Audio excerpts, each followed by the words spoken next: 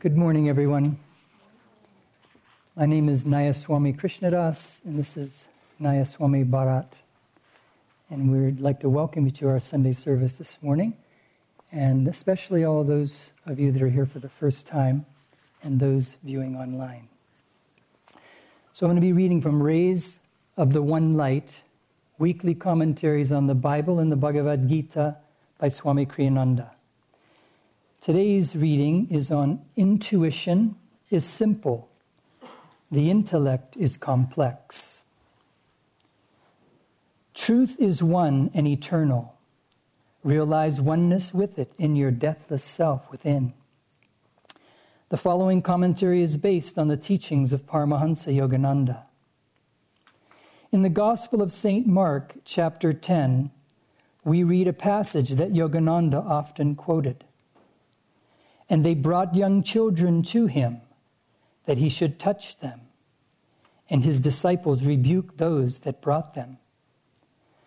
But when Jesus saw it, he was much displeased, and said unto them, Suffer the little children to come unto me, and forbid them not, for of such is the kingdom of God.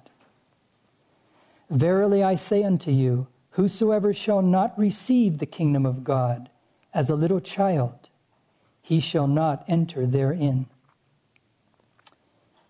It has often been noted that a critical attitude tends to paralyze creativity.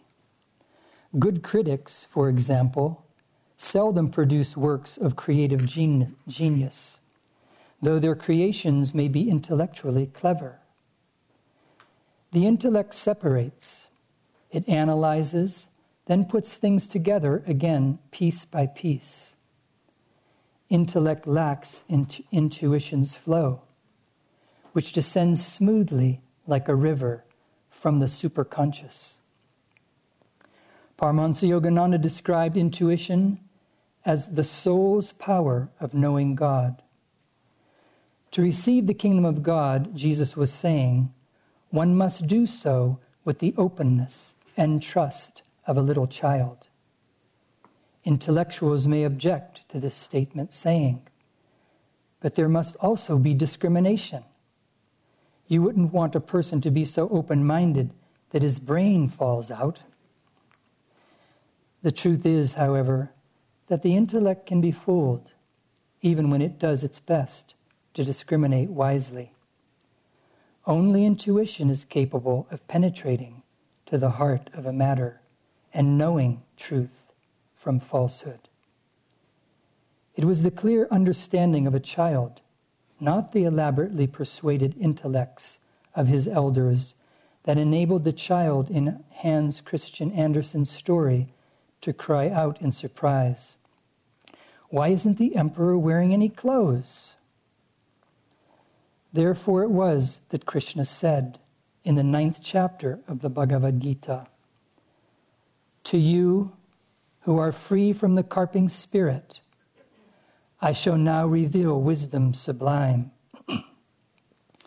Grasping it with your mind and perceiving it by intuitive realization, you shall escape the evils of delusion. Thus, through Holy Scripture, God has spoken to mankind. Om,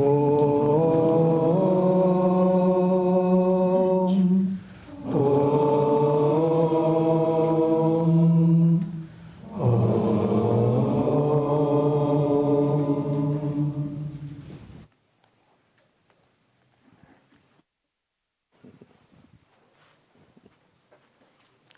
Thank you.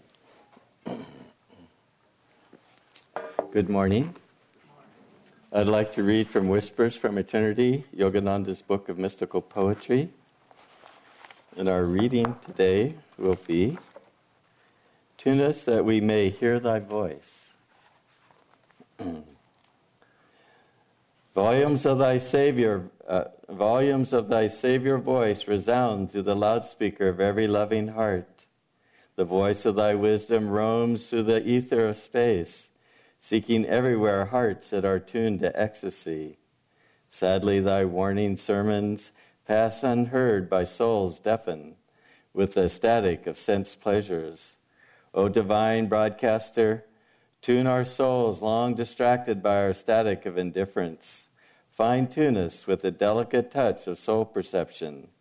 Grant us the privilege of hearing thy magic melodies in ecstasy of divine awakening.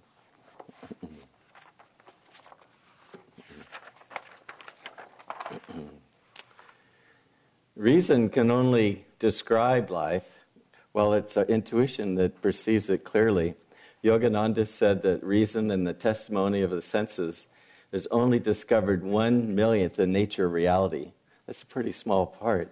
I remember giving a workshop, and Nandi and I were in Virginia, and one scientist said that I don't believe in anything I can't see.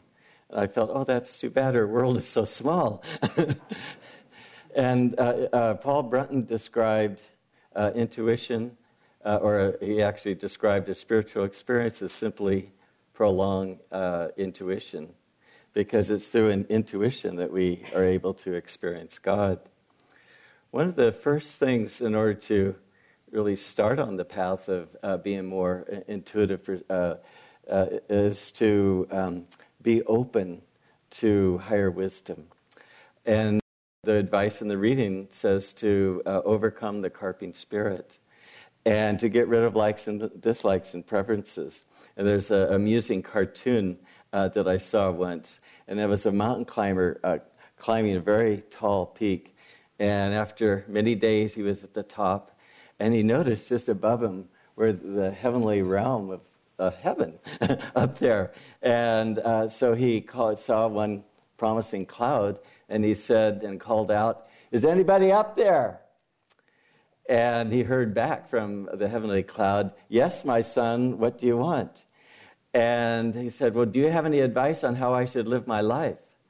"Yes, I would like you to live it in truth and be chaste and honest." And the mountaineer thought for a little bit, and he said, "Is there anybody else up there?"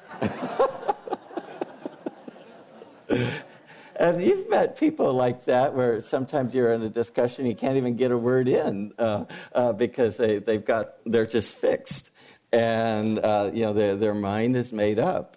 It reminds me of Buddha. He said that people of rigid opinions, they go about the world annoying people. But the worst thing is that how can we learn anything new if we have a set view and we have no chance at all to receive inspiration. It's only when the intellect becomes quiet and the heart is open that we can really receive intuitive guidance. And it's the heart that understands things in a new and a deeper way.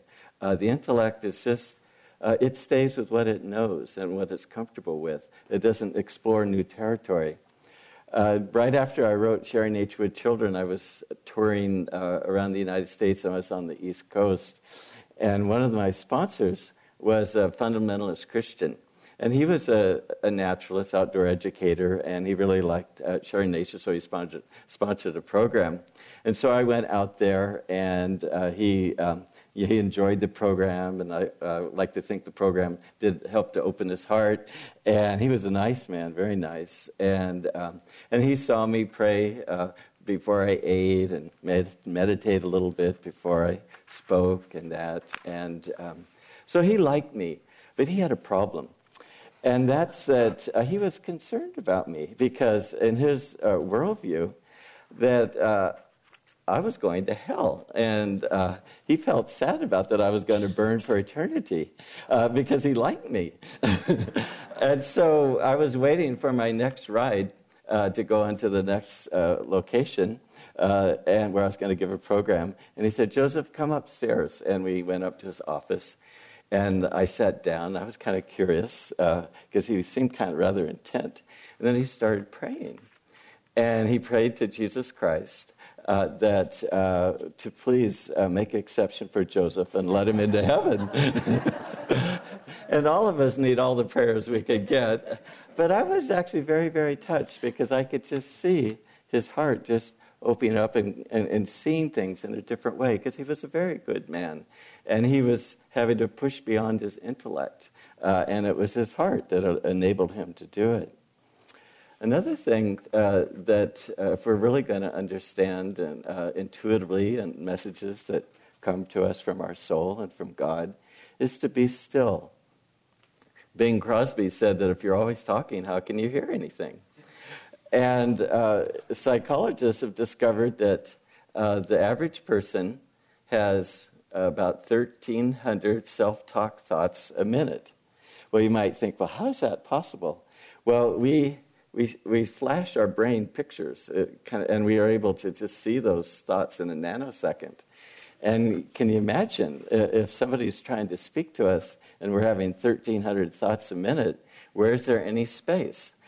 Storytellers talk about in telling stories, the pauses are just as much important as the words, because that's what gives the power to the words. Well, in this case, like with Hong Sau, as we were practicing observing the breath today at meditation, in that pause is the Christ consciousness. In that pause is where God will speak to us. There's a true story that Swami Kriyananda told many years ago. It wasn't about him, but a story that he knew. And in the 1930s, it was a time of the Depression, and people were desperately looking for work. And the local telegraph office advertised a position that they wanted to fill. And on the day that they were going to have the job interviews, 60 anxious men came. It was before women's rights and everything back then, I guess. But it was just 60 men that came into the room, and they wanted the job. Well, they were all nervous because it was real important that each one of them, they felt personally that they needed the job. And so they kind of covered up their anxiousness by joking and talking with each other.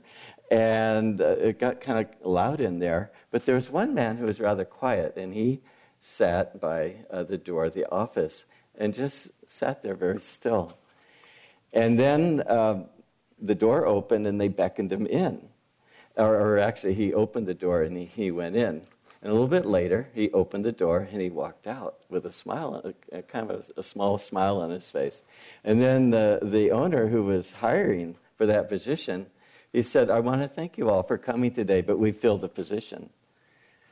Well, why did the quiet man get the position? Well, while everybody was talking, the owner had tapped out a message in Morse code that said, "If you can hear this message, come in and accept the job." And that's what the man did, and he got the job. And that's what really it takes, isn't it? It's that quiet. Yogananda said that God doesn't talk to most people because they only want to argue with him.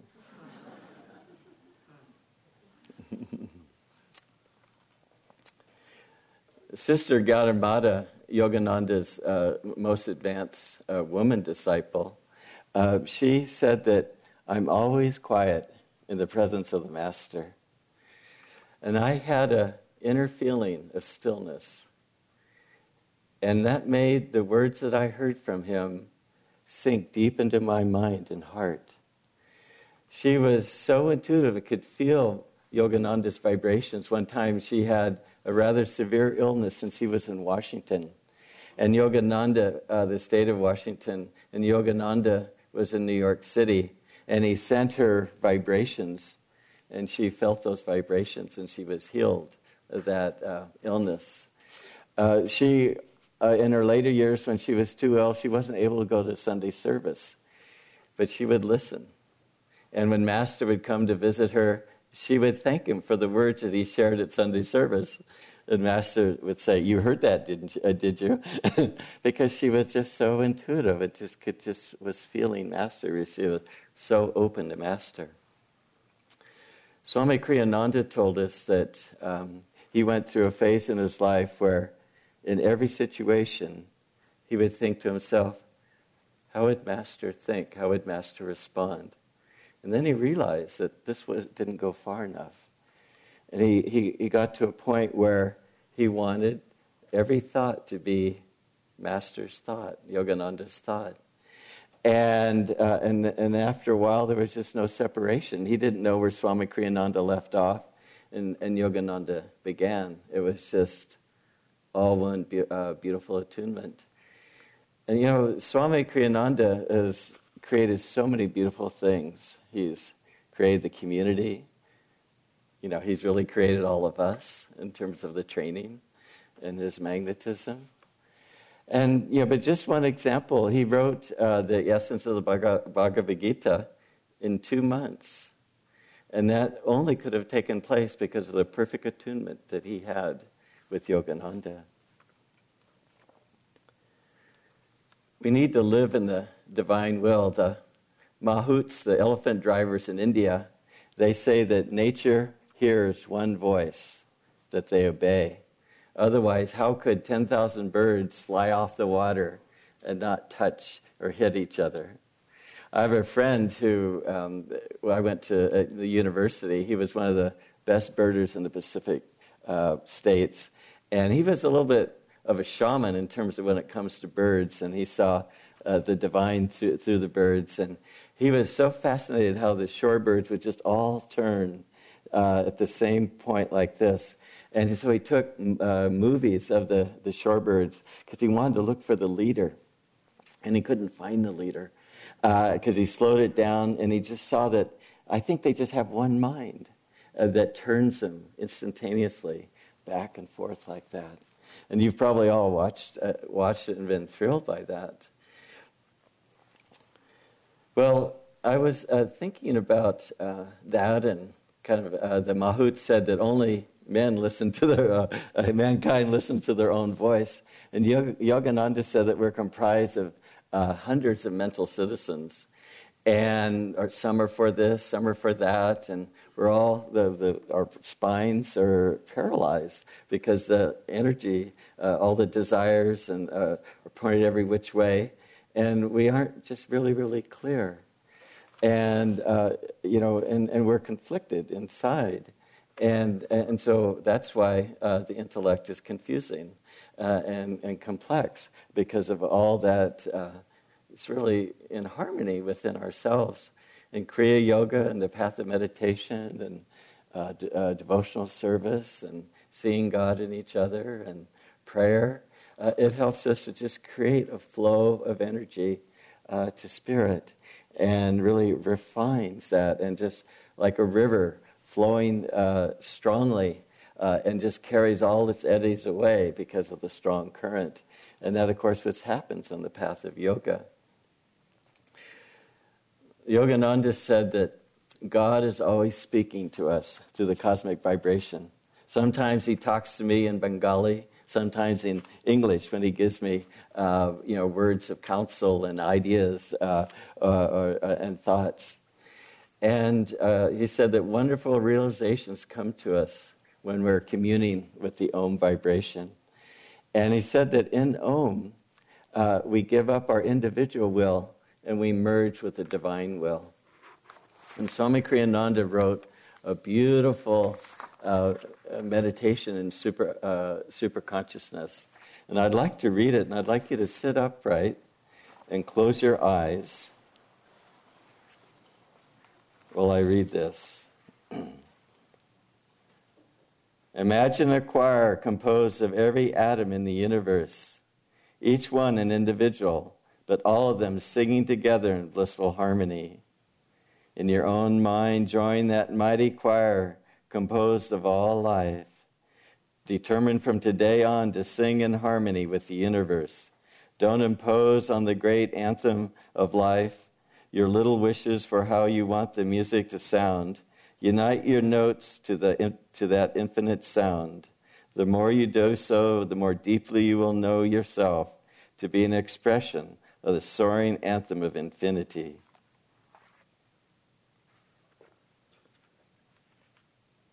Okay, you can open your eyes.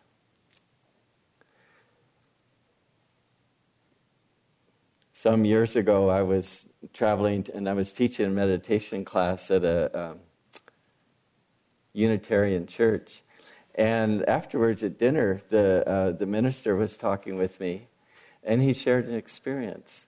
And he said that there was a time in my life where I had a tremendous inharmonious situation, and I couldn't figure out what to do to resolve it.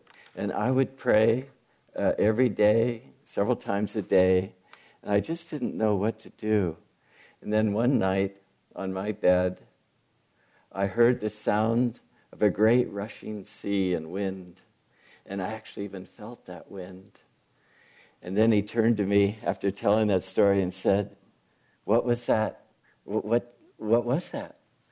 And I told him that he heard the voice of God, the Holy Spirit, which Christ said was a comforter. And he said, well, it's very, very interesting, because once I had that experience, I felt very reassured, and I knew that everything was going to be okay. And it was. And, God comes to us, not just as the Om vibration, but His bliss, His joy, His love, really, because the Om vibration is really just God's presence in creation. And through His love, His joy, wisdom, all His qualities come through that vibration. And when many of us know the technique of listening to the inner sounds, and that's a constant voice that's just steady. It's the most tangible reality in existence in all the three realms. And it's just constant. And I was thinking about, as I was meditating on Om this morning before service, how steady it is, but also how steady, to make that steady in our prayer, in our practice of Kriya Yoga, in our service, to have that sense of steadiness, because that creates a tremendous magnetism that will help us to really draw the divine presence and divine inspiration and insight. God is very, very simple, it's said. It's man that makes things complex. God and the great ones are beyond all duality, beyond all opposites. Let us reside in their holy presence. Bless you.